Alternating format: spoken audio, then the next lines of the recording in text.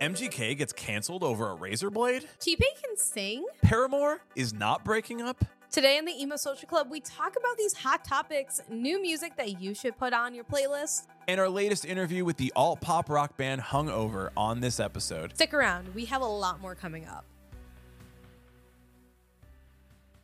Welcome to the Emo Social Club podcast, the podcast about music, news, and interviews. I am Brian. And I'm Lizzie. We are changing up the formula. If you are brand new to this podcast, everything is fine. Everything is normal. Nothing's out of the ordinary. Don't worry about changed. it. Welcome. Imagine this is an auditory pat on the head for you. Nothing is different. Everything is fine. If you are a consistent listener to the Emo Social Club, this is going to feel a little bit different. Normally, we just do a full, long, hour-long interview with an artist, a band, people we like, music you should listen to. But this is not that. This is not that this time. We're switching it up a little bit to bring you a little bit more of new music that we think you should listen to or that we have on our playlist at the very least. And also anything that you might have missed because you aren't chronically online and don't want to be, which is very fair and valid. Yeah, you shouldn't be. Don't be. We're going to break our brains for you instead. So yeah, you're going to hear new music. Lizzie is going to tell you all about songs that you may have missed. She is she's the journalist of the two of us. And a little bit of music news, some tour drops, some announcements, some good stuff that you need to know. And then we'll get to our interview. On this episode, we have the band Hungover. Really good conversation, really cool band, really good music. It was listening to it. It gave me, because their past music was very pop punk centric. It's what we all really like and what we love. But this latest album was giving me Young the Giant, early Maroon 5 vibes. Yeah. And I really think that's a testament to the versatility of an artist if they can go from pop punk into this more dynamic space. Yeah. So stick around. All that's coming up. If you want to let us know what you think about this format, find us on our social media. We are at Emo Social Club on Instagram. You can also find me at SpookyPants1 if you're over there. And on Instagram, I'm at Borden Battery. You can also find us on Twitter and TikTok at Emo Social Club X. We also have finally launched our Patreon. So the interviewers are going to be shorter on the podcast. And on Instagram, I'm at Borden Battery. We have some questions that we ask. We have the best bits of it, but we have a longer version and the full version over on the Patreon. The Patreon right now, you can subscribe for free. You can watch some cut content from some of our YouTube videos. You can watch some extra bits, some behind the scenes and all that. And if you subscribe at least the $1 level, you can watch and listen to the full version of the podcast episode, uncut, just full edited. It's edited. If there's any breakups or dead space or anything, yeah. Don't worry. You won't have that in your ear, but for the most part, you will get the full shebang. The full shebang.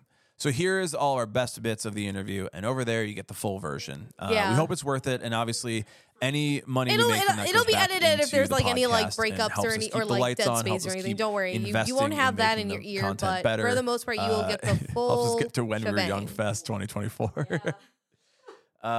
So please consider going over to our Patreon, and if not that, at least go and check out our YouTube channel, where all of these are posted as videos as well. We are also going through every record that is being played at When We Were Young Fest 2024.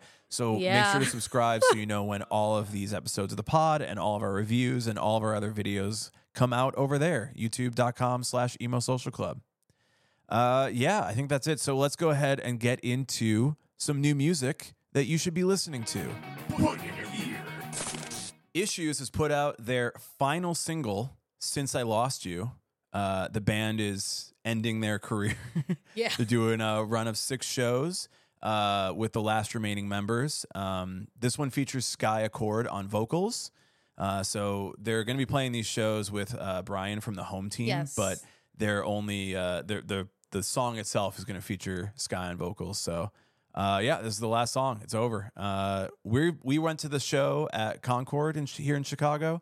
So the first, I guess, of the last 6. Yes. It was great. because this is coming out after that show. So And it was great. We had a wonderful It was great. time. We finally saw our besties in nightlife too. Yeah, That was pretty Nightlife sick. opened. Oceano opened here in Chicago. Chicago's own deathcore band opening up for Issues. Yeah, it was a great show. And cheers to Issues. And we miss you already.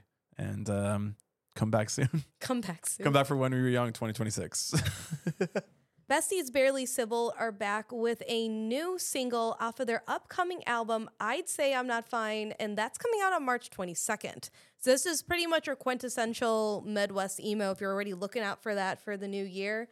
And it was also on Pace Magazine's Pick of the Week rundown, so that's always really cool to see that. Is Barely Civil and Midwest emo going to be the 2024 genre? I think it could be, yes. I don't think it's going to be fully, but I think it will be for some people. Can I say a little guess of what the genres that are going to pop off in 2024 are going to be? It's going to be Midwest emo, it's going to be shoegaze, and it's going to be post-grunge, more than it even currently has. It's going to be also a mix of some type of more actual like hardcore EDM and actual like hardcore and alt music. Hell yeah. For sure. I like it. I'm looking forward to it. Our friends in Football Head released the third single off their upcoming album. The song is called Like a Blister. This features friend of the pod, Adam Siska of The Academy Is, friend of ours from from way back. From way back when, with one of our very first interviews was with Adam Siska. And Lizzie wrote an article about this single for Adobe Radio. Yes, it's the other thing that I do on the side as well. And it's a short song. Like every single football head song is under 2 minutes, which is wild. Love it. Big fan of it. It is so this quintessential early 2000s, late 90s vibe where the opening almost sounds like Everclear. Hell yeah. I had to keep re-listening to it. I'm like, is this remind me of Swim Out Past the Breakers?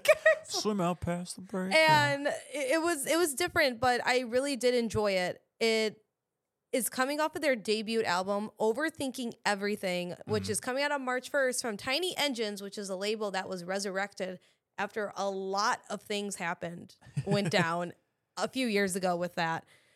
And I really like this, and I think in general, they're a band that's in this scene that is doing alt rock in such a different way nowadays that we don't see anymore. And it could be because there is a lot of 90s and late 90s and early 2000s, like alt rock radio influence.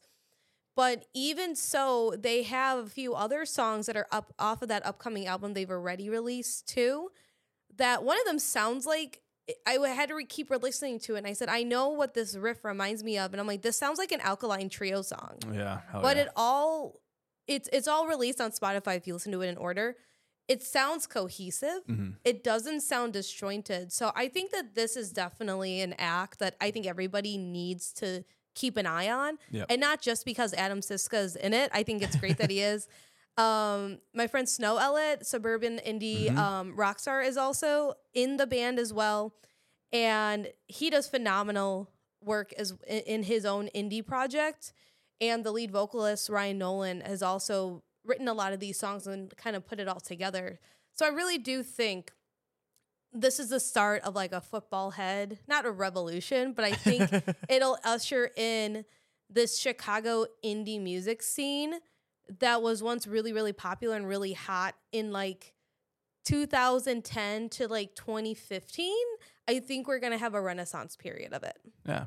So make sure to check that out. Also check out Lizzie's article in Adobe Radio on Football Head. We have new I Don't Know How, IDK. I don't know how, but they found me. The song is called Infatuation. Lizzie also wrote an article about this one. Do those crazy things where I just write a lot of it's good. Reviews about bands that I do like. So that's not bad. So now I Don't Know How is a solo project. After who really knows what happened with Ryan Seaman. Twitter says he yeah, stole we really money. don't know. But it's Dallin Weeks now. And he's just out here straight vibing and into this. It's a shorter song too. It's obviously very like boppy, dancey, But when you listen to the lyrics and if you watch the music video, there's like an uncanny valley mask that him or somebody else wears, and they're like doing this like weird dancing, and it's like unsettling. It reminded me, listening more into the lyrics, of the Wombats' Greek Tragedy, which is about basically an obsessive fan stalking people. Great. But when I found what it was supposed to be about, initially, allegedly, this was sent out, but it was wrong. It was supposed to be about religious guilt that comes with indulging in your own sexual fixations and fantasies. But Dallin Weeks actually went on his Twitter and said, yeah, they got that wrong. It's supposed to be on the surface, it's about a romantic infatuation, but really it's about indulging in your own ego to the point of neglecting reality and the consequences that always follow.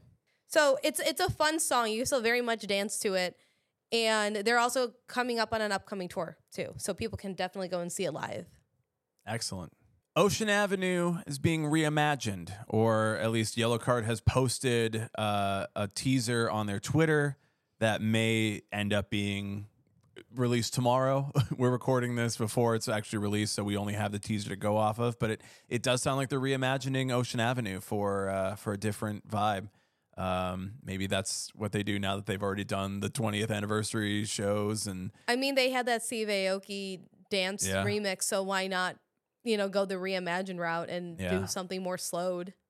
That, I mean, I guess maybe people would want. I don't know. I think Yellowcard can just keep going. They announced they're doing a tour with Third Eye Blind this summer. Yeah, they are. So that'll be rad. Hopefully we'll be there. Ideally, we'd be there. I love Third Eye Blind, so I want to go. Beauty School Dropout. Sorry, let me take that again. Yeah. Beauty School Dropout does a Noah Kahn cover with Season of the Sticks. They call this a grunge version. It might just be a video that they're posting on their TikTok. I looked it up and I didn't see anything that they were going to release it, but if there's enough popularity. I mean, so we're literally just posting this because we want them to release the full version. Correct. It's a cool cover. It's good. We like Beauty School Dropout, big fans of them. So drop it, release the whole single. What are you doing? Why are you making us wait? Stop teasing us. Give us the whole thing. Mayday Parade releases some lo-fi songs of their songs. We got Jamie L. Over was posted today, a collaboration with Less Gravity and Alex ! I don't know how to say it. It's just Alex. It looks like the 5 tracks are all out now. It's all just lo-fi versions of their songs. Yeah. It has like that lo-fi girl imagery on their YouTube. So maybe if you're looking for some emo vibes to study to. There is a emo alt playlist of lo-fi because Less Gravity has collaborated with Pure Noise to do a lot of different renditions. So there's like a Hot Mulligan one. There is a Census Fail one. Are they on Pure Noise? Yes, they are.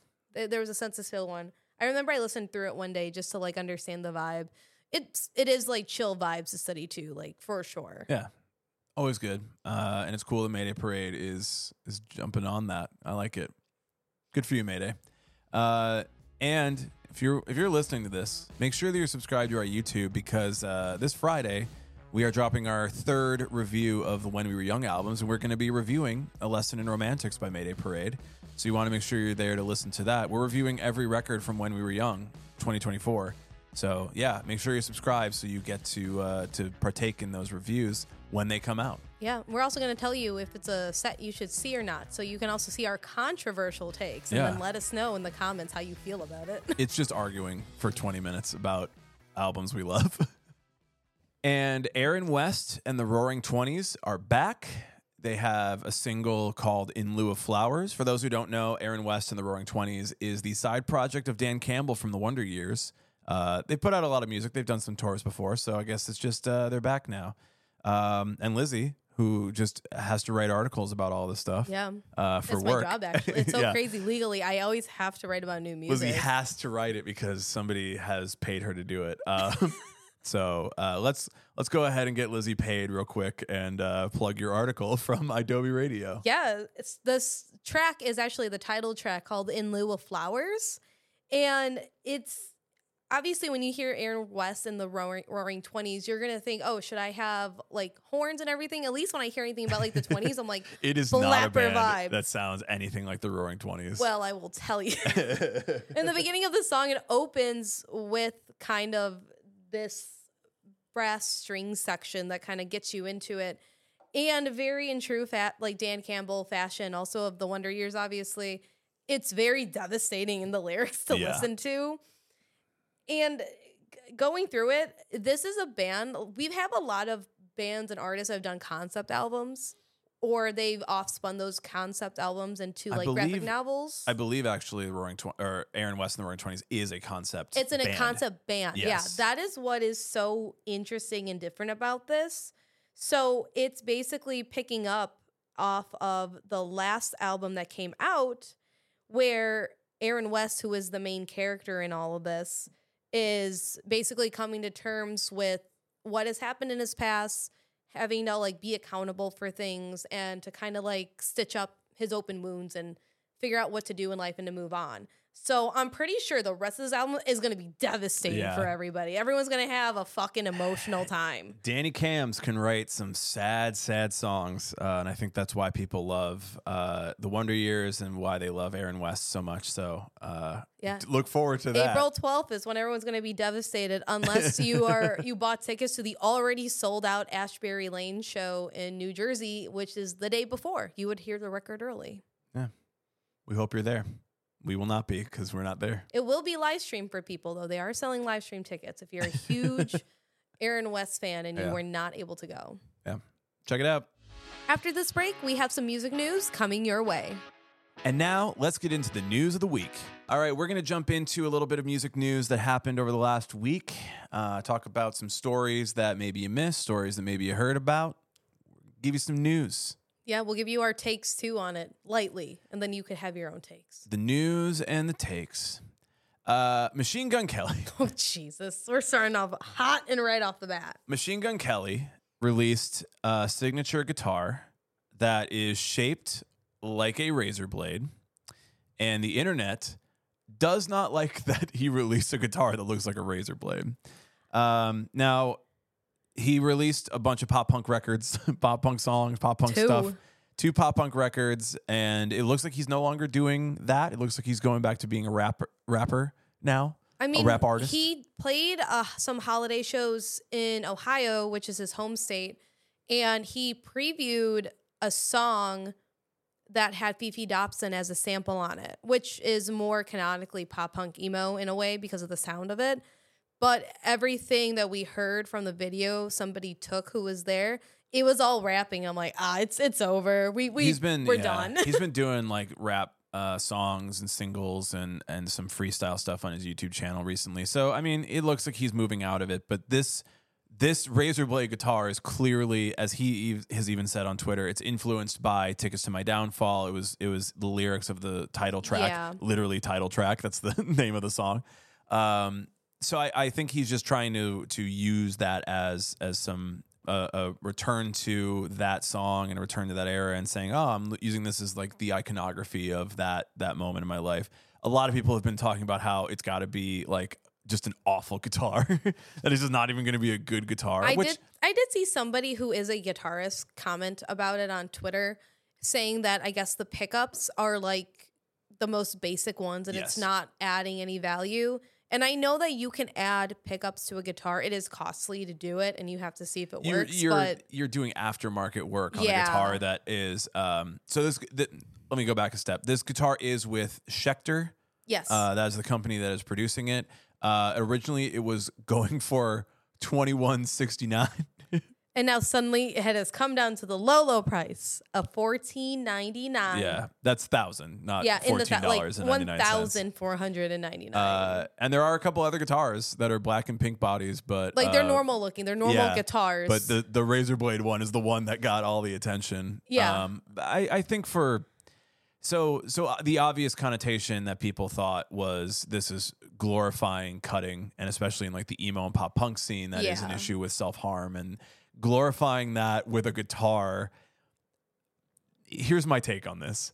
yes, you're right in that a razor blade does do that. Razor blades are used for many things. Right. In the song, he uses it to cut drugs, cocaine. Yeah. So, I mean, he is not necessarily describing it as only that, but I do understand where everybody saw it and said, this is the connotation about this thing. I would say it's probably just going to be a crappy guitar, and it's going to be something that you would probably just have if you were like a really big MGK fan. They are out there. For anybody who says like he switched genres to pop punk to make money, like he was big as a hip hop artist, so you can't deny like he had record sales. He has well-known relevancy. In that scene. Yes, he has stands. Yes, like I was trying to follow this and like research a little bit more just so I knew more about this. And in the Twitter algorithm, if you click one thing about it, they're like, "Oh, you want more?" Yeah. So I've been seeing so many MGK stan accounts, yes, and it is there's a ton. There's just so many. Granted, like I'm on like Jonas Brothers stan Twitter and Fall Out Boy too, so like we're out there. But like sometimes you just look at an artist and you're like, "Damn." Yeah, there's a lot for MGK. So I mean, there's definitely people that are going to be interested in getting this guitar. I really just stand on like make it a good guitar then. If you're going to charge so much for this guitar and you're going to make a big statement like that, like at least make it like a really good guitar and put like good pieces in it so that it's worth the money that you're spending on it. But I think that MGK is doing this for attention. Like I think it's just marketing for his general pop punk records and all that stuff. So I'm not reading too much into this. I think that generally people just have a bad or they're just kind of, I don't like MGK, and so they're using this as another reason not to like him. That to me is just the only way that it reads. I think it's that, and I've seen people argue about him trying to glorify self-harm and suicide and things of that nature. But I will also point out that way back in the days, a lot of the bands we love and still listen to also use that type of imagery. Hawthorne Heights. A lot too, yeah. Hawthorne Heights, the song that we all scream sing. I mean, I'm not saying it's good or bad either way. It's a way that people have written things to cope, to reflect on what happened, to see where they are now than where they were before. In MGK's case, I saw that he tweeted out about it, and he's just said, "No one understands my art, and that's what makes me upset. This is my reasoning behind it." And it's like, okay, I get it. But I think it is a way for him and his team to still milk that pop punk like scene that he was in and then just kind of like stepped out of really quickly. Yep. And to just get some more revenue and also just get lip service about MGK again, because we haven't heard a lot about him lately. So it's the new year. Maybe that means he has new music or an album coming out. Maybe he is finally going to get married to Megan Fox, or they're going to break up. I don't know. Maybe it's something like that. There's so many other things that it could be, but that's kind of where I sit on it, is that I also saw it the first time. I saw it on the State of the Scene podcast, and I thought they were trolling. I thought this was a joke. I did too. And I found another link immediately after. I was like, oh shit, this is legitimate. Yeah. It's a little bit too hard times. Like it's a little bit too on the nose. We have not the Onion type listen, shit. We're at the point in society where we really do have to sit down and say, is this parody satirical article, yeah. or is this for realsies now? Yeah. Anyway, if you're a guitarist, probably don't play the MGK guitar. Yeah. All right, that's that one. T-Pain covers a bunch of songs. We've seen a lot of people recognizing that Teddy Payne, can sing. Yeah. Which is crazy because I feel like he's been in the game for so long and most... Okay, so this is wild because he did a cover of War Pigs by Black Sabbath. He also did a song, Tennessee Whiskey. There's a bunch of covers that have come out and have been posted. There are clips going around. And people are like surprised that he is such a good singer. And I'm like, yeah, he definitely did a cover of War Pigs a long time ago. I feel this is not new. But I feel because they did it for this specific special called On Top of the Covers. And I feel like everyone was just shocked because he was doing a lot more vintage rock, like big dad rock. Yeah. And he did the biggest dad rock anthem of all, Don't Stop Believing by Journey. Yep. And I feel like when you hear that and then you hear him do all these other more, not like hard vocals, but very distinct and a little bit sometimes difficult vocals for even sometimes some modern day singers, and you see him absolutely just annihilate. Yeah. And you're just like, what the? It's like effortless for him too. He is an actually super talented artist. I think I am personally surprised because everyone's finding it out now, and I feel like I've known about this for a minute. Like, All right, Brian, I knew I'm a it T-Pain first. fan. I've been a T-Pain fan for a long time. I am unfazed by the fact that T-Pain is destroying these covers, but it's getting the attention of other people because Ozzy Osbourne, the singer of Black Sabbath, tweeted about how this is the best cover he's ever heard. Which is wild. I saw that. Not specifically War Pigs, just the best cover he's ever heard. That's all he tweeted. Now, Ozzy is doing okay. Ozzy Osbourne is there for the time right now. Good. So keep going, King. We can all right? make assumptions about how many covers he's heard and whether it's the best of all covers. But obviously, T-Pain crushed this cover. Yeah. Again, I think he's done this before. I'll insert right here in the video or the if there is and an I'll send you actual audio one. and be like, yo, editor's note. Like I'll literally do this and be like, hey, this is future Brian. Yeah, he did this cover. Here it is. Or hey, this is future Brian. Nah, I made that up. It's like he's lying. It's just in his little brain. This is fake news for the internet. Anyway, I think that Ozzy is definitely saying this is the best War Pigs cover, and it is insanely good. War Pigs is a cover a lot more bands should do, even though it's like an 8-minute song. It's way too long. I think that's why people don't do it. The Dresden Dolls did it at Riot Fest. Jesus. On piano and drums. They've done that before, but that too. makes sense for They've them. played that many. Like, there's live recordings of them doing that mean, that's almost like when Fall Out Boy played Crazy Train when we saw him at Wrigley Field. It's almost like that, but it's way better than them playing Weed and Start the Fire at all. Again, Fall Out Boy, a band with a lot of albums to be playing so many covers. I would love to put T-Pain's version of Don't Stop Believing against Fall Out Boy's version of it. And I guarantee that I would rather hear T-Pain doing it. I would rather hear nobody doing Don't Stop Believing, honestly. Including Journey. Yes. Anyway, we hope that T-Pain seems to be like teasing this for a tour that he might be going out this summer. So I hope so, because Brian will be front and center. Love T-Pain. I'll be there with the T-Pain shirt that I stole from Brian. Yep. Because it's hard as shit. Yep. T-Pain goes hard, dude. Like, I hope he's out this summer. I hope he's playing some of these covers. I think it's going to be awesome. So, you know the Runaways, the band that like Joan Jett came from and everything? So I mean, they haven't been in the news as much as Joan Jett has been since she was in the band. Correct, yes. But so one of the founding members, Sherry Curry, went on Twitter and just decided to be surprisingly transphobic and has been on that for a little bit. This is so weird. So and correct me if I'm wrong, but it's like she was looking at a photo of David Bowie and like the androgyny of the 70s, which that was a style, especially in rock and like absolutely. And a lot of music was androgyny and acting. You know, like we're in between. I mean, there is New no York gender. Dolls, There's all Blondie, this. Yeah, they were obviously the pinnacles of like alternative pop, rock, and punk during that time. And it was very new and jolting, but it became a little bit more mainstream because of Bowie. We look back, we look at like anything that David Bowie and did during like Ziggy Stardust, and it's like, yeah, this is it. He's supposed to be an alien, but also like clearly there is playing with gender and how gender is a construct and that it doesn't mean anything and all this.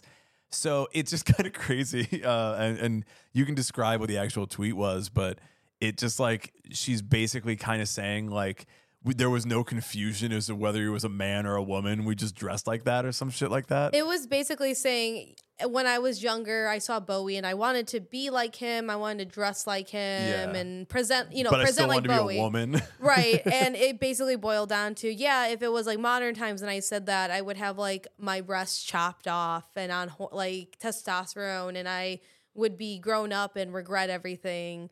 And I was like, whoa, this took a huge fucking left ass turn out of nowhere. Yeah. And even when I was pulling links to just go back and just like look through and send it to Brian, she was still on it. She was still posting. She did stuff. not double down. She doubled down. She did not back down. There was a bunch of other things that came into it too about talking about pronouns and the variety of them that are out there now. It's It's like, dude, come on. If David Bowie was around, David Bowie R.I.P., would not stand for this David shit. Bowie would not stand for this. David Bowie did this. David Bowie. I'm gonna use a phrase that I've heard on the internet too much lately. David Bowie stood on business and was not. He was very, I guess, progressive, especially in the 70s. He was very progressive for someone who played with gender and was very prominent on discussions of race and women, and was very, very outwardly supportive of these marginalized communities. And it's funny that these artists that like are from the 70s and 80s end up they end up like kind of running with this right-wing conversations now, like anti-trans, anti-gay. She also did say today she is anti-COVID vaccine. Of course. Other vaccines sounds like they're okay, though, by Yeah. how she specified that it was specifically the COVID vaccine. But like thinking of like Johnny Rotten too, John Lydon. And John Lydon has been like Pro-Trump. No, actually. So Trump supporter. Actually, the counterculture is the right. And Republicans are counterculture. It's like, first of all, you're British, so like you don't have any shut skin in up. this game right now, homie. So when you were saying "God Save the Queen," were you like, actually though, like the Queen, like kind of cool, kind of tight, like kind of chill now, you know, like Queen Elizabeth, she dead. Yeah, we got Charles in here now. John Lydon being like, "Oh, I missed the Queen. She was my favorite. I would kiss her on the cheek if I could. I miss her so fucking much."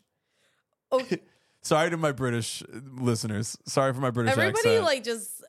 I apologize to all of our Remind about listeners that. in the UK, but I think you've been dealing with John Lydon for longer than we have. Yeah, we can send him back.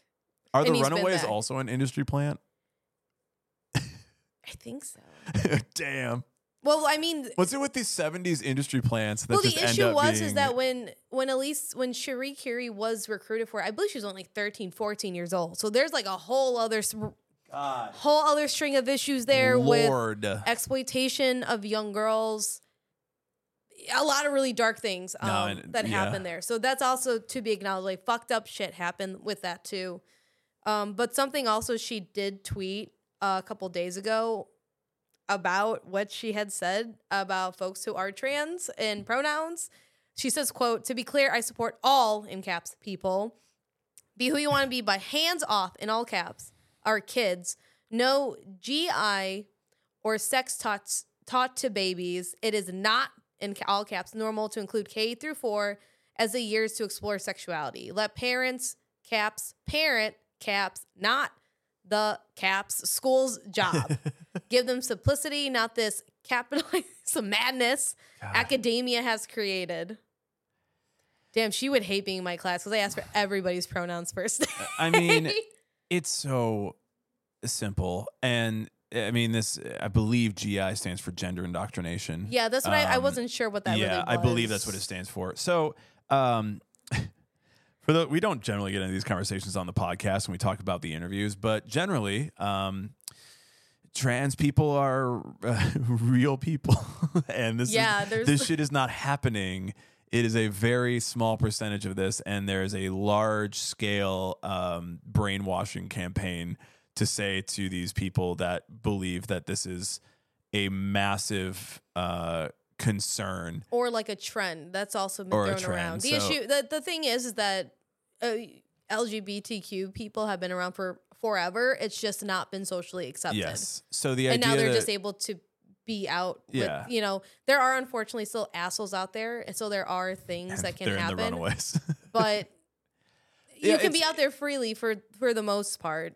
It's disappointing to see people who are in the punk rock and progressive music scenes to fall prey to these obviously incorrect, obviously conspiracy theory type shit. So, hey, Cherie Curie, get well soon.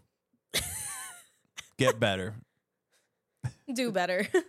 Do better. Fuck that.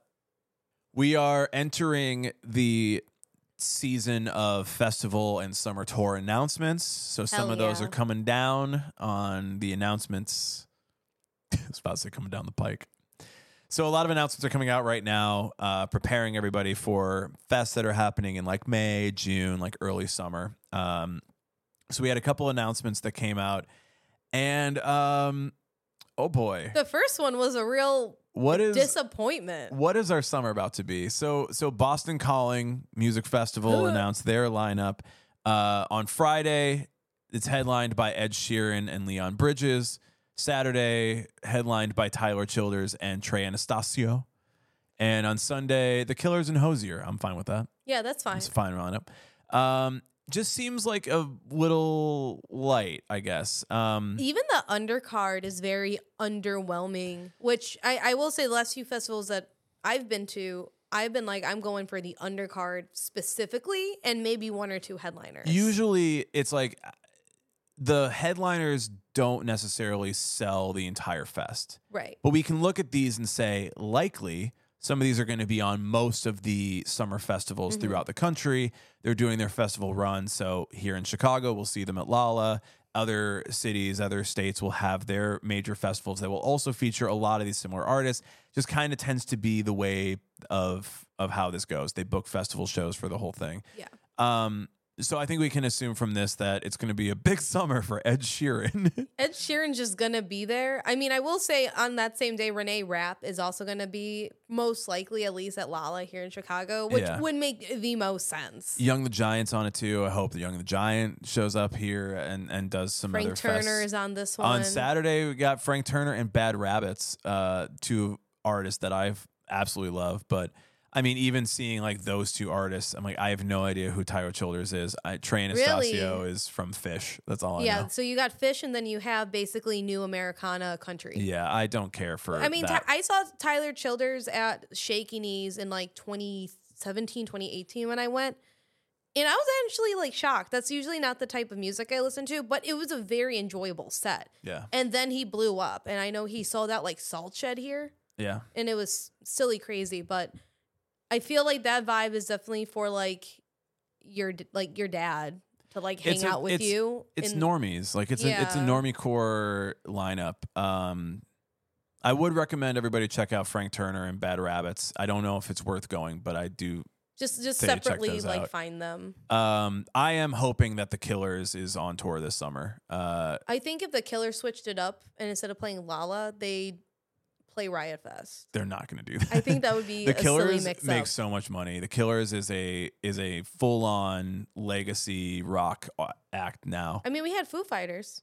We had Foo Fighters, but because they already played Lala, they're like, "Wow, we're going to play a fest, but we're not going to play." I think that this is like a little bit of a sign of what's going to be happening throughout the country this year. I'm hoping that the other bands also like, I hope there's better bands that are also filling out that undercard. Yeah, I will say Chappelle Roan, she's been doing amazing. She's such good, fun, new indie pop. If you haven't checked her out, definitely check her out. This is where I'm like, Lizzie works for a music publication, and I only hear bands that I listened to in 2001 to 2008. So that's why I'm like, The Killers, yeah. I mean, Hozier too. Hozier, fantastic. Hozier's good. Fantastic Megan show Thee live. Stallion Holy is shit. is the next name on Sunday. So It'll be imagine going from doing some hot girl shit and then you get immediately depressed by Hozier. That's exactly what. And then the Killers come back in, pick it right back up. That's what fine. I need actually. Yeah, that's like a a fine perfect lineup. yeah.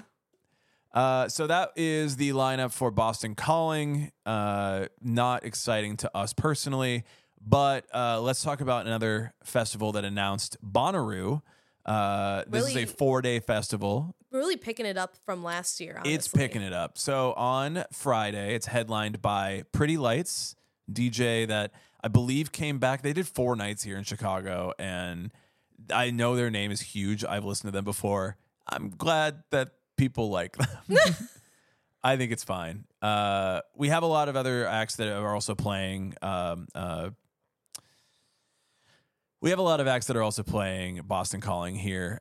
Friday night is Post Malone. Saturday night is Red Hot Chili Peppers. And Sunday night is Fred Again. And I think Fred Again is going to be on a lot of fests this summer as well. Yeah, he's been popping off. I haven't really listened to much Fred Again, but I have heard a lot of statements saying that he's like this bridge of like emo to mainstream EDM. Yeah, he does a lot more. Like he makes the music on stage. Like he's not just DJing it. He's actually like playing music. Yeah. Well, he's playing. Mixing is DJing. Playing is I'm playing an instrument. Okay. He's actually like playing things on stage, so he's not just like pressing play on a playlist. Okay, gotcha. Which is something that a lot of other DJs do. So I believe just from his writing and his performance, people are really gonna be seeing a lot of him. But at least with Bonnaroo, there's a better undercard. So we've got artists like Guar is on Thursday. That was one that was out of fucking left field. I was like, people are gonna see it and then be covered in blood and then go and see Pretty Lights.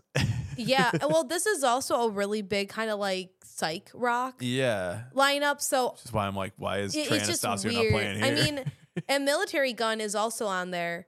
And I like them, but they're more like modern indie punk.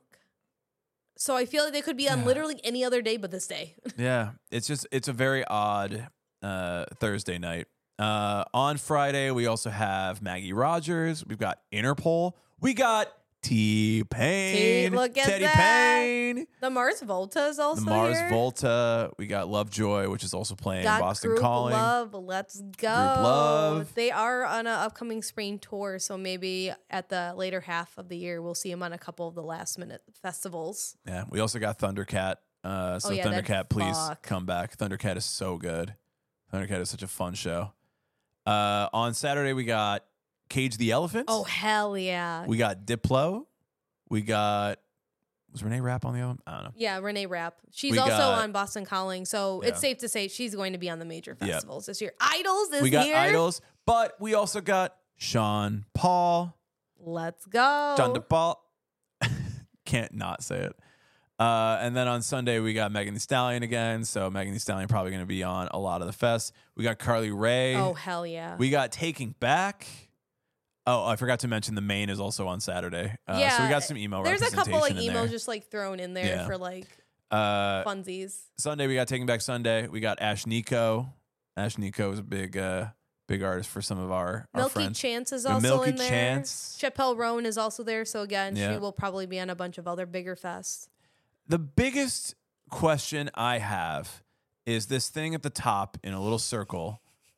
The Dashboard Confessional Emo Super Jam. There's no date on it. You mentioned that it was a psych rock type festival. And yeah, Bonnaroo has traditionally been more of like a hippie style. Yeah, because you have to camp, which is why I'm always very much deterred from it. So the idea of doing like, we're going to do a jam band type thing, but it's Dashboard. That's where you're going to hear Constantine. That's not where you're going to hear. That's where you're going to hear Constantine, Brian. Jam out. No, you're going to hear Hands Down, but it's going to have extended intro. No, that's what Constantine is. That's what those people want to hear. They're going to be so strung out on whatever drugs they are. They're going to be like, Constantine. Andrew McMahon's going to walk out on stage and everyone's going to go, ugh. Constantine who's this time. Guy? No, Andrew McMahon will play Punk Rock Princess and everybody will jump up and down and it'll be great. Hell yeah. Anyway, I think this is a better lineup. I'm still not sold to like go and camp out and be in a field to listen to an emo super jam. Emo Super Jam is the name of our second podcast.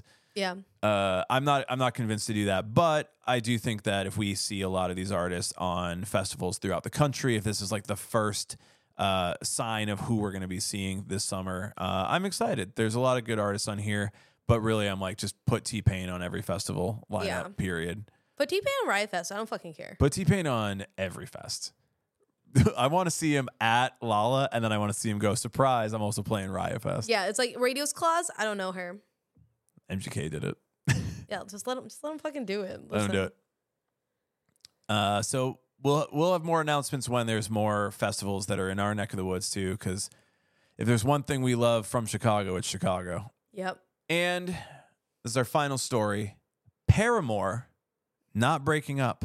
Absolutely not. They've made a tease. They are teasing a Talking Heads cover in partnership with A24. It was so crazy. I remember I saw it really quickly and it said A24. So I thought people were saying like, oh, the music video is A24 coded, but it's in a collaboration with them because they're doing a restoration of Stop Making Sense, which is a concert film by the Talking Heads. And in the teaser, you hear Hayley Williams singing Burning Down the House. That is by the Talking Heads. Yeah. Absolutely insane. I will say I don't listen to the Talking Heads like that, but I did see David Byrne and his solo project at Shaky Knees, and they had the whole gray suits thing. Yep. No socks, no shoes. They were barefoot on stage. There was like 20 people. There was him and then dancers and then like instrumentalists and singers. One of the best performances I have ever seen in my life.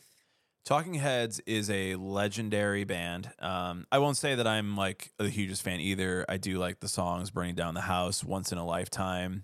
There's some good tracks by Talking Heads, and they've influenced a lot of artists that are in our emo scene, Paramore included. So I think it's exciting that they're doing this. Paramore deleted all of their socials. Yeah. They removed everything. They dropped out of a couple festival appearances. And so I do think that it is a nice thing that they've announced this. Well, if just to say we are doing something, we're not breaking up. And analysis that came from that was like, hey, they just did This Is Why. Why would they just disappear and like quit? Here's the thing. They are now a free agent. They are no longer tied to their 20-year record contract. Yes, with Atlantic, I believe, right? Yeah, I believe it was. And you want to know what's crazy? They signed like a 14-year-old girl and her homies. We're not talking about that. To a 20-year contract. They were obviously signed to Fuel By. There was in partnership. They got on Atlantic. It's a whole thing. But I do think it was strange that they deleted all their social media just because they were out of their record contract. People were saying that's the reason. I'm like, yeah, they don't make you do that. Well, that's that usually in like pop music, that's when a new cycle right, exactly starts. So it could definitely mean that they are doing something new. I saw some rumors, and I don't know how valid this is, about them trying to pull a Taylor Swift and re-record All We Know Is Falling, but that's made up. Really haven't seen anything about it. And I'm like, I don't feel like that would be the case, and it would be way bigger of a deal if it was, and probably more publicly out there to find information about. It's strange, but I think that this is a good thank you, Paramore, for saying something and doing something so that we don't feel like you're leaving again. Dude, I just feel like if Paramore says we're actually breaking up, we're done, like that's going to be hard to take. Yeah, there's like certain, and even if they did come back in 10 years or something, I don't know. I would still be absolutely devastated. Paramore can take their time. Do whatever you want. You're Paramore. You're a beautiful band. You're one of the greatest bands of all time. You can do whatever you want. So just take your time and do it. But please don't break up. Please don't. Please don't break up, Paramore. Just stay psych. Please. Anyway, we're looking forward to the Talking Heads record. We don't know who else is on it. It's only Paramore that's announced that they're doing a song on it, but they know it's going to be tracks. Yeah. So there's going to be at least 15 other bands. Yeah, and we'll find out. But looking forward to hearing the record and hearing more from Paramore on this. And good job, Paramore. You did it. You didn't break my heart this time. This time. Let's get into it. Here is our interview with the band Hungover. Welcome to the Emo Social Club podcast, broadcasting to you from emosocialclub.tv. I am Brian. And I'm Lizzie, and we're here with Orlando, Florida's very own Hungover. Thank you so much for hanging out with us. Thank you for having me. I was going to say, well, I should have you say your name first and who you are and what you do in the band, all that stuff, before I start talking about your record. But I'll have you introduce yourself and what you do in the band and the other guys if you want to. My name is Mark. I sing in Hungover. I play a little guitar sometimes, and I dance a lot. And the other members are Sean and Gabe. They are not here right now, unfortunately, but just me. Yeah. I watched a few of your music videos before this, and like I normally sometimes we get bands where I'm just like, this is not the sound for me, but I appreciate like the people in the band. But this time I'm like, no, I actually really like the music. This is like, hell yeah, this is exactly my style. I don't know if you've heard like comparisons to like Coheed or anything like that before, but that to me was like the first thing that struck out to me. That's always been so crazy because we get compared to Coheed every so often, and that's one of our drummer's favorite bands. Mm. I didn't listen to Coheed until like 5 years ago. Yeah. It's like a relatively new thing for me. And I've been curious about like going back and trying to figure out like what influenced Coheed to see if we have like similar vibes, because it's always in relation to my voice. Mm. And like I don't think sonically we sound the same. Like he has a much higher register than Yes. me, but the actual notes that we're singing and like the way the songs are structured, and I think there's like definitely like a core element to Coheed. Mm. And I come from a post-hardcore background, so like I don't know if that's where it comes from or what, but we always get that comparison, and I'm like, that's a real head scratcher, because like when people are like Fall Out Boy, Panic at the Disco, I'm like, totally Yes. makes sense. I've been ripping them off since I was 12. Yeah. I will say it took me But- like I was listening to so Tori was nice enough to send us a link to the preview of the album, and I was listening to it, and I sat like 5 songs in. I'm like, your voice sounds so familiar to like another band that I don't listen to as frequently, but I know I've heard them before. And like I got to like the end of the album, I said, "Oh, this reminds like your vocals reminds me of Young the Giant," which is very left field. But I was like sitting there, and I was like, "What band is this? I know what band this is. Like I've heard their songs." I freaking love Young the Giant. When I first started dating my now partner, we went to go see Young the Giant, and it's like the greatest show that I've ever been to, and ever since then it's been like our band. And like I've been like trying to sneak bits of like indie and like that kind of alternative into Hungover for forever. So the fact that you listened to the new record all the way through and you got it, like that's like that rocks. I freaking love Young the Giant. Let's shout out the record right now. The new record is called, sorry, where's my notes? I'm reading it over my microphone. When It Touches the Heart, Everything Resolves, coming out February 16th via Smart Punk Records. Do you want to tell us a little bit about the record and what to expect with it, and probably more Young the Giant on it? Yeah, all the Young the Giant on it. So the record has been a long time coming. We kind of went on a hiatus for about probably like 4 years on it. It was a weird like intermittent thing. We would play shows, we would kind of record music sometimes, then we would kind of go back into hiding.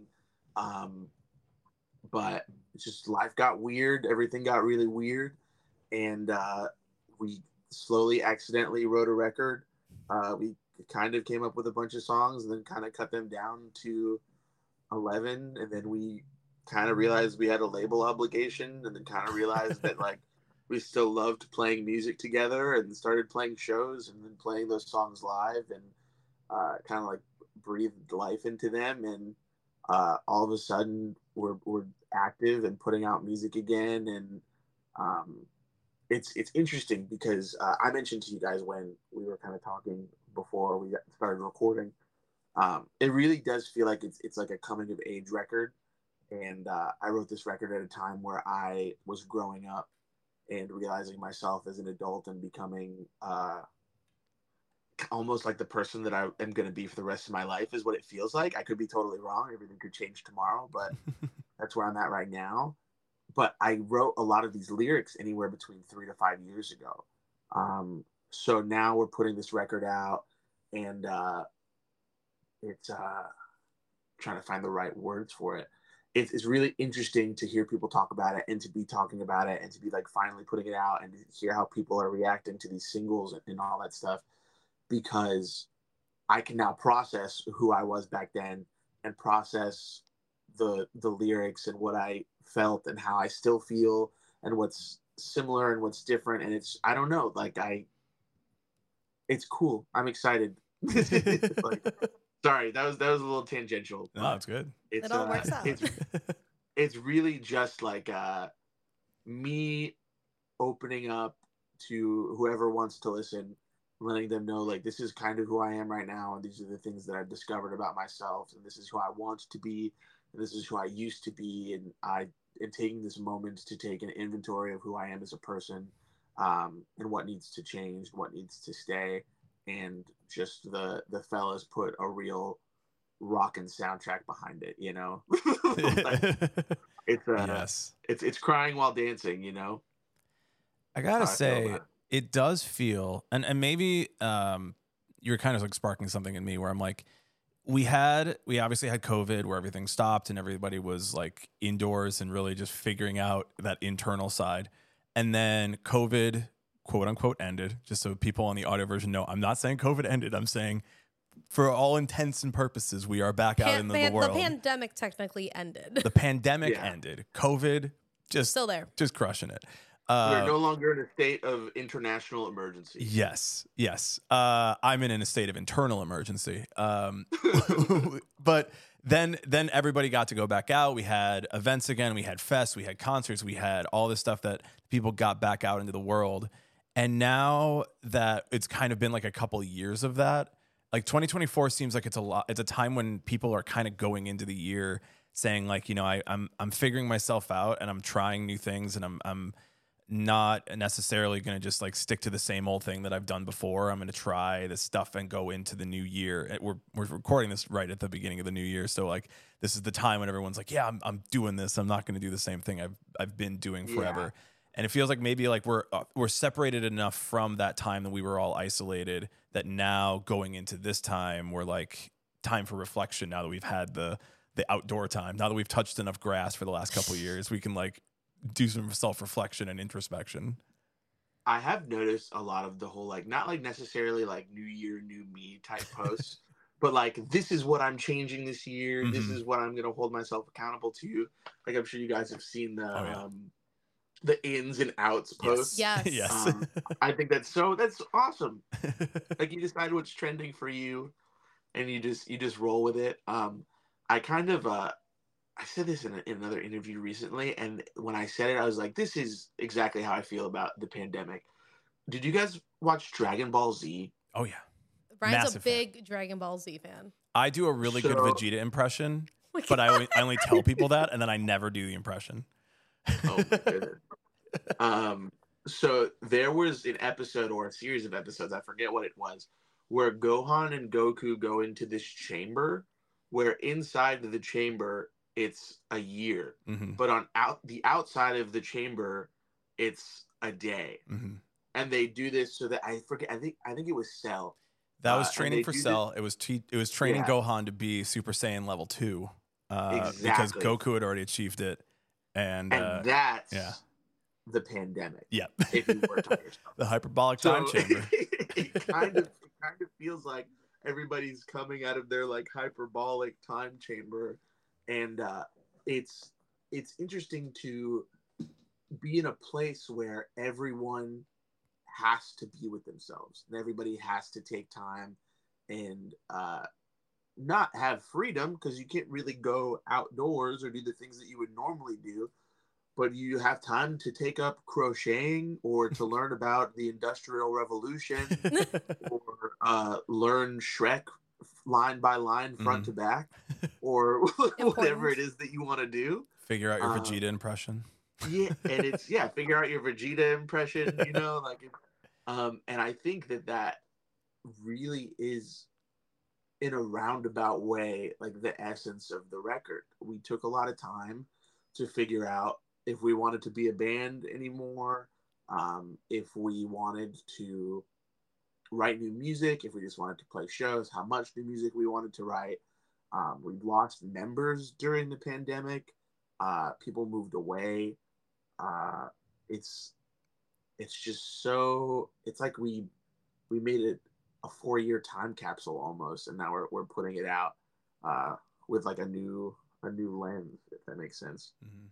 Well, and from there too, listening to your first album that you did put out, Wilt, it's much more pop punk compared to this upcoming album as well. And I'm wondering what that catalyst was for you to kind of transition into there, because we can tell with some of the other singles you would put out along the way that it was flowing through and going to get there eventually.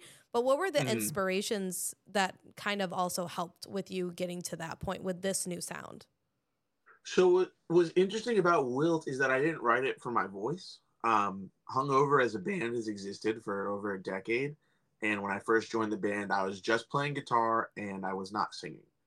I had always written songs with the idea of songwriting, and I would sing the melody, but I never anticipated that I would be the one doing the performance.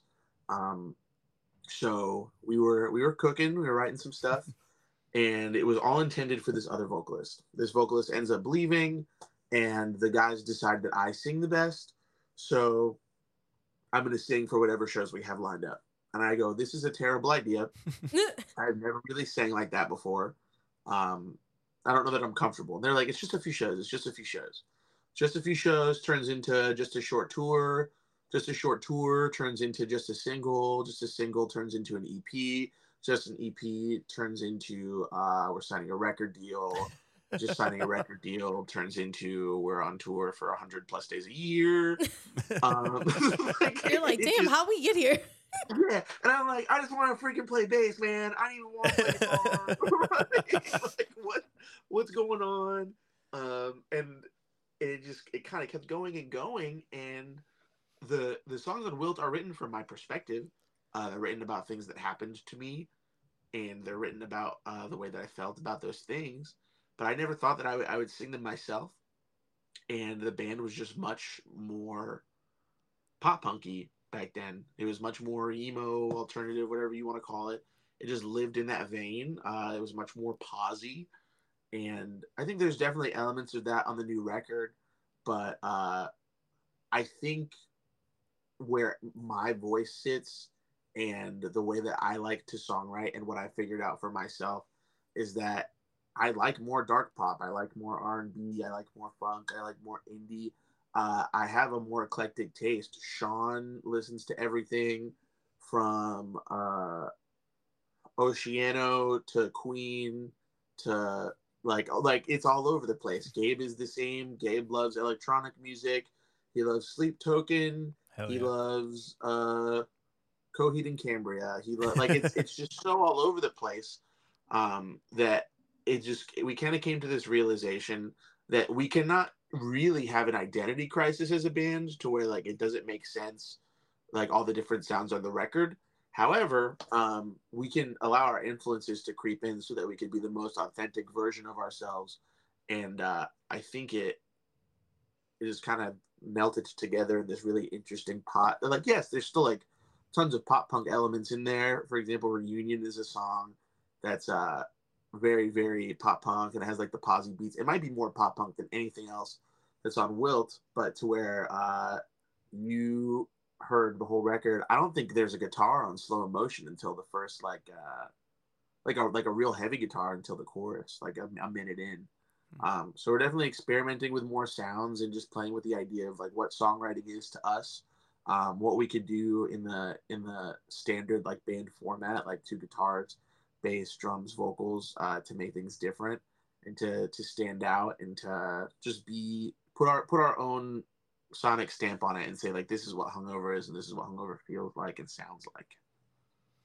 There's really no I think there's no need anymore to like really let your influence like pick a lane and stay in it. It's much more like, yo, I like all this stuff and I want to drum like this on this or I want to sing like this on this. It all fits together. And there is a fan who's going to go, this riffs because like you have so many different things that go on throughout this record that I don't have to be like, oh, it's just another pop punk song. Like there's some pop punk bands that I like, never get into because of that. It's like, it's too much pop punk. I want other stuff in there. You're seeing it more and more in the genre too. For example, like Magnolia Park, Orlando folks. Yep. Even like not even just sonically, like they're calling their albums mixtapes. Yeah. And they're putting out heavier songs, and then they're putting out pop punk anthems, and they're doing things that just feel like authentic to them, and it seems to be working for them. And you look at like the new Broadside record, like there's a lot of super super poppy elements on that. Ollie has a swagger vocally that like is akin to like R&B hip hop, like with delivery and things like that. You're just seeing more and more the people who are really steering the genre and taking it to the next place are doing things that are different. And while we will all love coming out swinging from a South Philly basement and and like all that stuff, um, it's it's changing, and I think um, the idea in pop punk and pop rock and alternative is less to emulate now and more to just see what we can throw at the wall and see what sticks. And I love that. I love when people are trying new things. I love when people are getting weird. I love when people are like, I wonder if I can make this unique puzzle piece fit into this one space to make something that is my own. It's awesome. Yeah. Now, with that being said, what is an artist or a band you would want to see Hungover collaborate with, or maybe do like a remix on one of your singles, even? This so a remix would be it'd be so cool to have like the Midnight do something, Yeah. like in that like 80s synthy Yeah. universe. I think that'd be cool, like as far as like a remix or whatever. Collaborations, whenever I think about collaborators, I always think about like songwriting and structure and stuff like that. And I just think that the band Camino is like the perfect band. Like there's never been a more perfect band as far as songwriting and how they make everything so catchy and infectious, and how like That's the true. textures are so vastly different across their records, but everything feels like it is authentically themselves. And you can almost hear from just a guitar chord, like, oh, like that's a band Camino chord. Yeah. I kind of know. I already am informed on how the song is going to start based on how they've introduced it and the motifs in this, and they just have like such a wonderful signature that they put on all their stuff, and I would love to collaborate with them or someone like that. On a songwriting side or like a producer side, like is there any like producers that you would want to work with in that same way? Or like I know now like a lot of people just record themselves, so like the idea of like going in the studio with a producer is like I don't really need that because we're all songwriters. So would it be like I want to be in a studio with the band Camino and write a song, or would it be like I want to produce it, I want to be like there from beginning to end and like work with their producer or something like that? Production is so interesting because and even songwriting, because I'm such a stand for my friends. Like I think that my friends are like some of the most wonderful and talented songwriters and producers and mixers and masterers that I've ever met. So like I'm very very comfortable going to Sean Dolich did our record. He produced and engineered When It Touches the Heart, Everything Resolves, and he's one of my best buddies in the whole world. I'm in another band with him, and I'm just like, dude, you're such a wonderful producer and all this stuff, or this, that, and the other thing. He's like, we're literally friends. Like, why are you talking to me about that? You have to hype up the homies. That's why. Yeah. So like, I love working with him, and I get so in love with the process of writing with certain people or getting produced by certain people that I'm like, I will never produce or write anything with anyone ever again because this relationship is so fruitful and wonderful. But then I'll hear like a Butch Walker track or a James Paul Wisner track, or Tate Mercer is one in Nashville that I would love to work with. The Better Off stuff is some of my most favorite recordings over the last few years. There's just, the list goes on and on and on. Like, there's John Goldman. Like, it just keeps going and going and going. And I think that does come from a place where kind of touches on all the sonic influences on the new record. Because we like everything, like I would kind of like to work with everyone. Like I like the idea of like Fall Out Boy doing Infinity on High, and they did some songs with Babyface, and they did some songs with this producer, and they did some songs with that producer, but then this person mixed the whole thing. And we kind of did end up in a place like that with Wither. That's the acronym for When It Touches the Heart, Everything Resolves. To where Sean Dolich produced it and engineered it, but then Zach Baker from Rain City Drive engineered drums while Sean produced behind him. It was mixed by Alan Reitman, who did our last record. He recently did some stuff with Adventurer. He's done a bunch of other stuff. And he did additional vocal production, and then it ended up getting mastered by Alan Douches. who's done Fall Out Boy, Mayday Parade, Real Friends, all this other stuff. And it kind of became a nice little sampling of like, oh, I like what you do over here, and I like what you do over here, and I like what you do over here, and I like what we do, and I think you can make it sound better, and we just trust you. We did end up with like a bunch of different mixes of the songs. That was mostly because like we were pulling from old demos, and we would bring in old parts. We probably re-recorded the record maybe like 4 times technically. Wow. Like when you go into like demoing and stuff like Yeah. that, there's so many different iterations of this record.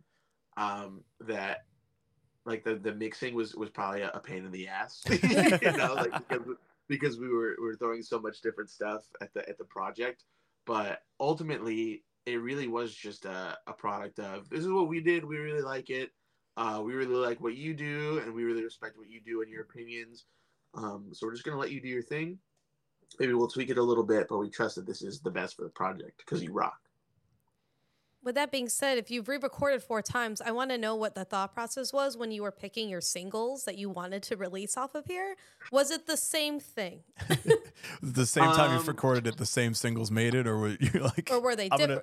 Or were actually you like now that it's one? these singles instead? So what's interesting about the singles is one was a smart punk pick. Reunion was the first single we put out. I was so eager to put out Shake It Off. I thought that was going to be like the banger that everybody was going to enjoy. But Matt Burns at Smart Punk was like, no, this is the song we're going to put out first.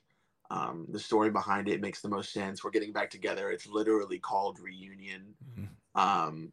And he was right. But he was right. And then with the other 2 songs, I felt really strongly about Shake It Off, and then Out of Body, I personally think it's the best song I've ever written. And we're all kind of agreeing on the singles. We kind of played with Slow Emotion, but it was so vastly different from the other 2 that we didn't want it to be like jarring, you know, like we want sonically it's structured in a way. I keep saying the word sonically, and it's starting to not sound like a word to me anymore. It's music journalism. You can say whatever you want. Yeah. It's all fair game. It's structured in such a way to where the beginning of the record is more like rock, pop punk forward, and as you creep into the back of the record, is where a lot more of those different influences start to be more prevalent, which is why I feel like you probably caught on to the Young the Giant influence a little bit later in the record, because I leaned into it a little more heavy with those songs. But I kind of wanted it to be a little bit of a surprise, and I wanted you to like melt into the record and then kind of discover those new sounds as you like really dig into it. But the other side of that coin, as far as picking singles, is I'm a dad. I have 2 kids. They're 7 and 3, and they are my biggest critics in the whole world. My daughter, who is 3, when I sing in the car, I am a professional singer. I have been paid to sing. It may be in dive bars, counts, in small clubs. Counts. You're getting that bag. That it counts either way. Yeah, I've been paid at least $1 to sing before, which makes me a professional singer. My daughter, while she does not have the words, I know exactly what she means. Is 3, and when I sing in the car, she goes, "Dad, I don't like your sound," and I love that but she's honest. Like, she sometimes she just doesn't like the song, you know? And then I'll put on another song and she goes, "I like that sound." All right. And it is hysterical to me that she speaks like a label exec in the 80s. Like, "I don't really like your sound." Yeah.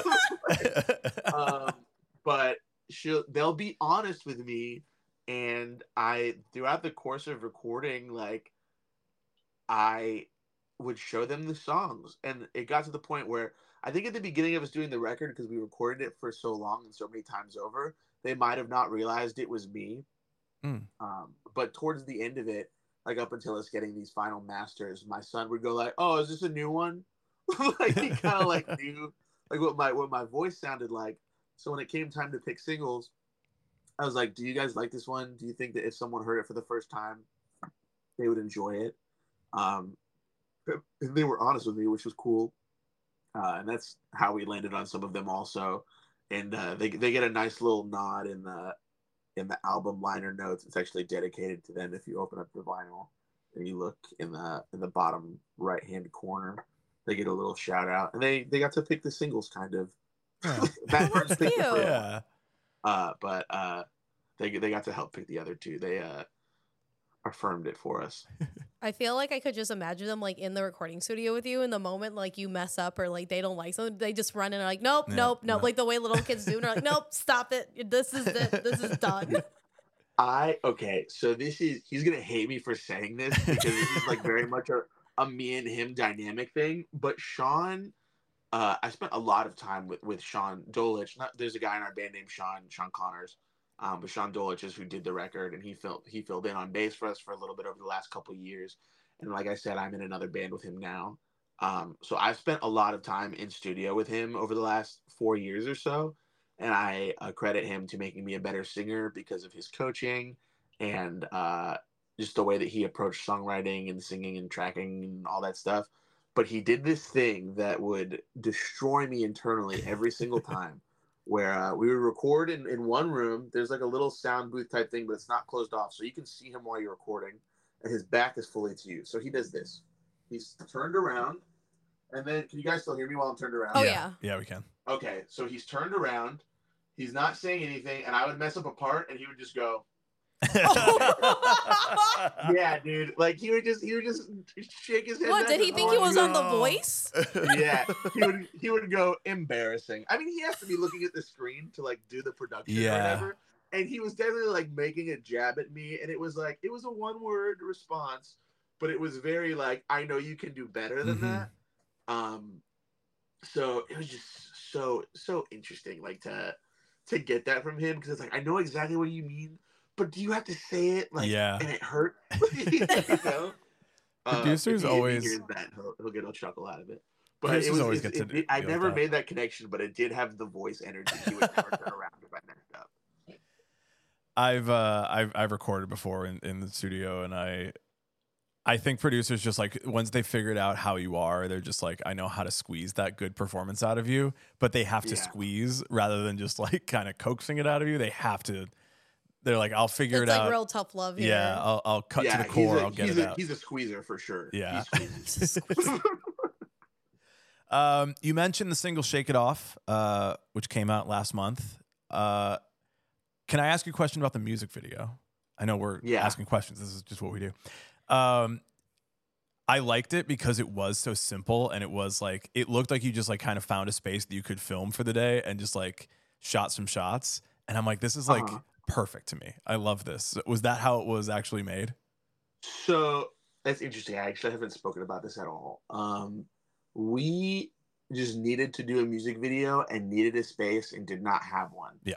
We recorded, so the way Wilt came out was, we had 5 songs that we put out as a Tony P, got signed to Smart Punk, added 3 more songs onto it, and then put that out on vinyl. We recorded those 3 songs at Smart Punk headquarters in Orlando, and when we recorded those 3 songs, they had a big empty warehouse space, and I was like, this will be perfect. We can use it however we want. I hadn't been there for a while, so I asked, hey, can we use this space? And they were like, I guess so. We show up, it is filled with shit. Yeah. it is so full. There is a recording studio in there that is immaculate, but we weren't going to film the music video in the studio. And we were like, fuck, like, what do we do? Like, the video is today. We have to figure this out. So we were sitting out back behind it's in a warehouse complex. We were sitting out back in that strip of grass behind the warehouse complex, and we saw that there's like almost this like power plant type setup like on the other side of the fence. And I was like, this looks so cool. Like, let's just do it here and figure it out. You know, a lot of the stuff on the mood board for the video was from I forget the Turnstile video, but there's a Turnstile video on the new record where everything is like very, very wide and very, very tight. Yeah. And a lot of the shots are super architectural. And then the This Is Why video by Paramore is also that same way. And the singer from Turnstile actually directed that video. Yeah. Wow. Which I thought was wild. I thought that was so sick. I didn't even realize that they did that. But so I was like, let's just do really, really wide shots and really, really tight shots here. And we did like grab some props that morning. I went to like a not thrift store, an antique store. I bought some old photographs. I like picked up that hourglass a little bit before, and our whole thing on the previous record was like the love letter with like the heart sticker and the envelope or whatever, and kind of just like introducing new motifs and whatnot, and like burning the old ones. Like it's the metaphor; it's quite literal. Like, Yeah. like we're like moving on to the next thing. And yeah, we just kind of made a video where we played, and the shots were interesting and unique, and we kind of wanted the song to shine. And then just a bunch of stuff started happening. Like for example, at the beginning of the video, I'm kind of just like motioning, and my eyes are closed, I think, in that shot, and a car goes by like while I'm doing it. And it was like perfectly timed. And when I did it, and I saw the playback, I was like, well, that's not making it in. And then I saw the video and I was like, oh, that's kind of fire. No, like, it might be making it in, actually. Yeah, it just like happens for no reason. But it's really just supposed to be a fun video with cool shots, and it's kind of just like sentimental to us because we made songs in that space, and yeah, that's really it. Yeah, I mean, I feel like you know, the days of like big budget music videos are obviously over. So I always look at like, I find it really interesting when a band what a band can do with a like $0 budget or like a really small budget and what they can make with it. And so I was just really taken with like that video as like, it is so simple and there is just like a little bit to it, but yeah, I didn't even make the connection between that Turnstile video, but I'm like, oh my God, yeah, it has that same vibe to it. And I'm like, yeah, okay, this just aesthetically is like really pleasing to me. What's interesting about like the whole music video thing is if you go back and you watch the music videos for Wilt, those are crazy and like do have this wild budget. And they became such an important part of our band that like we felt like we had to do music videos. But when we came back into this record, we knew that we had to put together some content. We were like, well, the budget's not really there the way it used to be, and we have to kind of make decisions and pull strings and pay for some things out of pocket and do what we got to do.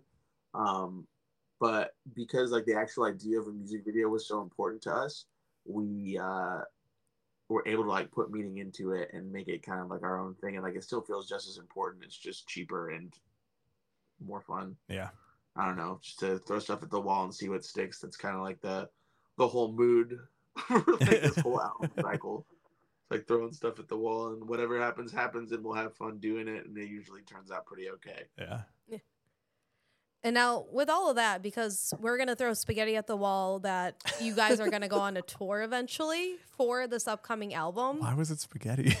Because it's just the thing that they always say. Like for some reason you just get mad that it's not good spaghetti. Maybe you just like throw it. Start to let it sit. I don't I don't know. I guess it's spaghetti now. We're throwing spaghetti at the wall. Don't they say if you throw a noodle at the wall and it sticks, it means it's done? It's like al dente. Yeah. Okay. I think it is. Yeah. All right.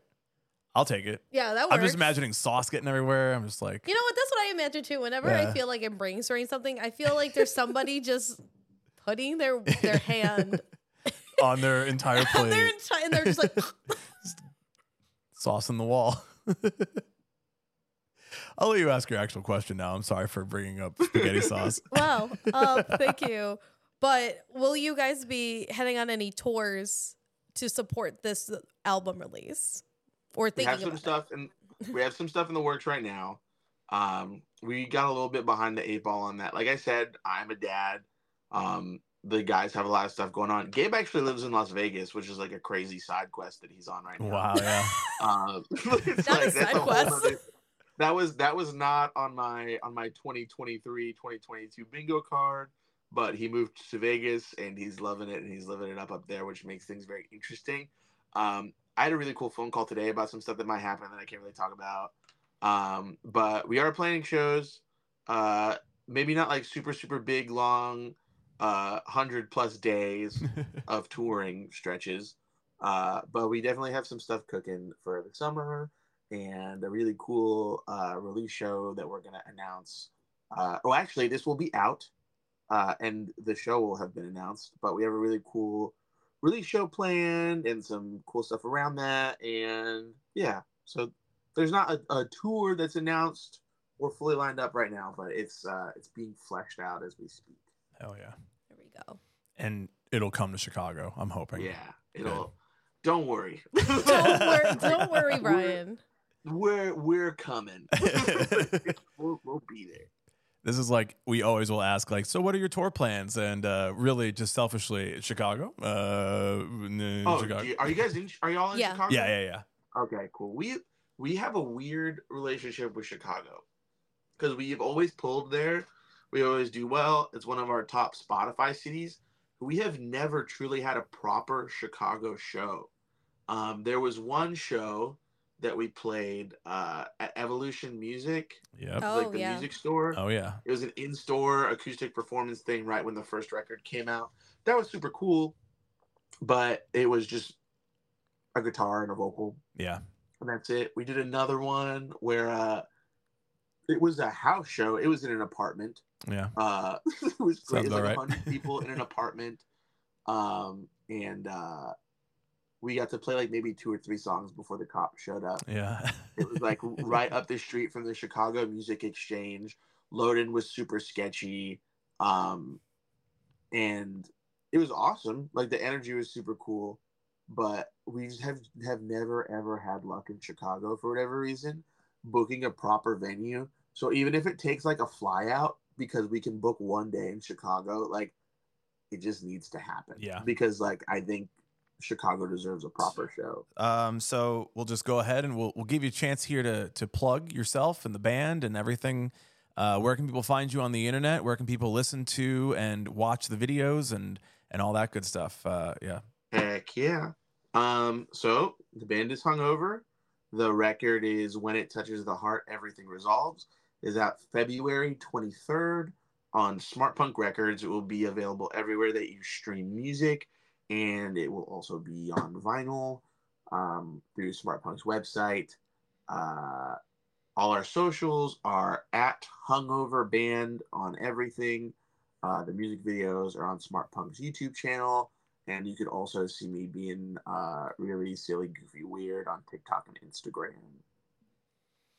Perfect. Well, thank you so much, Mark, for coming on the pod. This was absolutely amazing. Thank you guys for having me. Yeah, this was fun. Yeah, we love the music. We love the band, so we can't wait to see you when you come through Chicago. And we're excited for the release of this record for everybody else who hasn't heard it.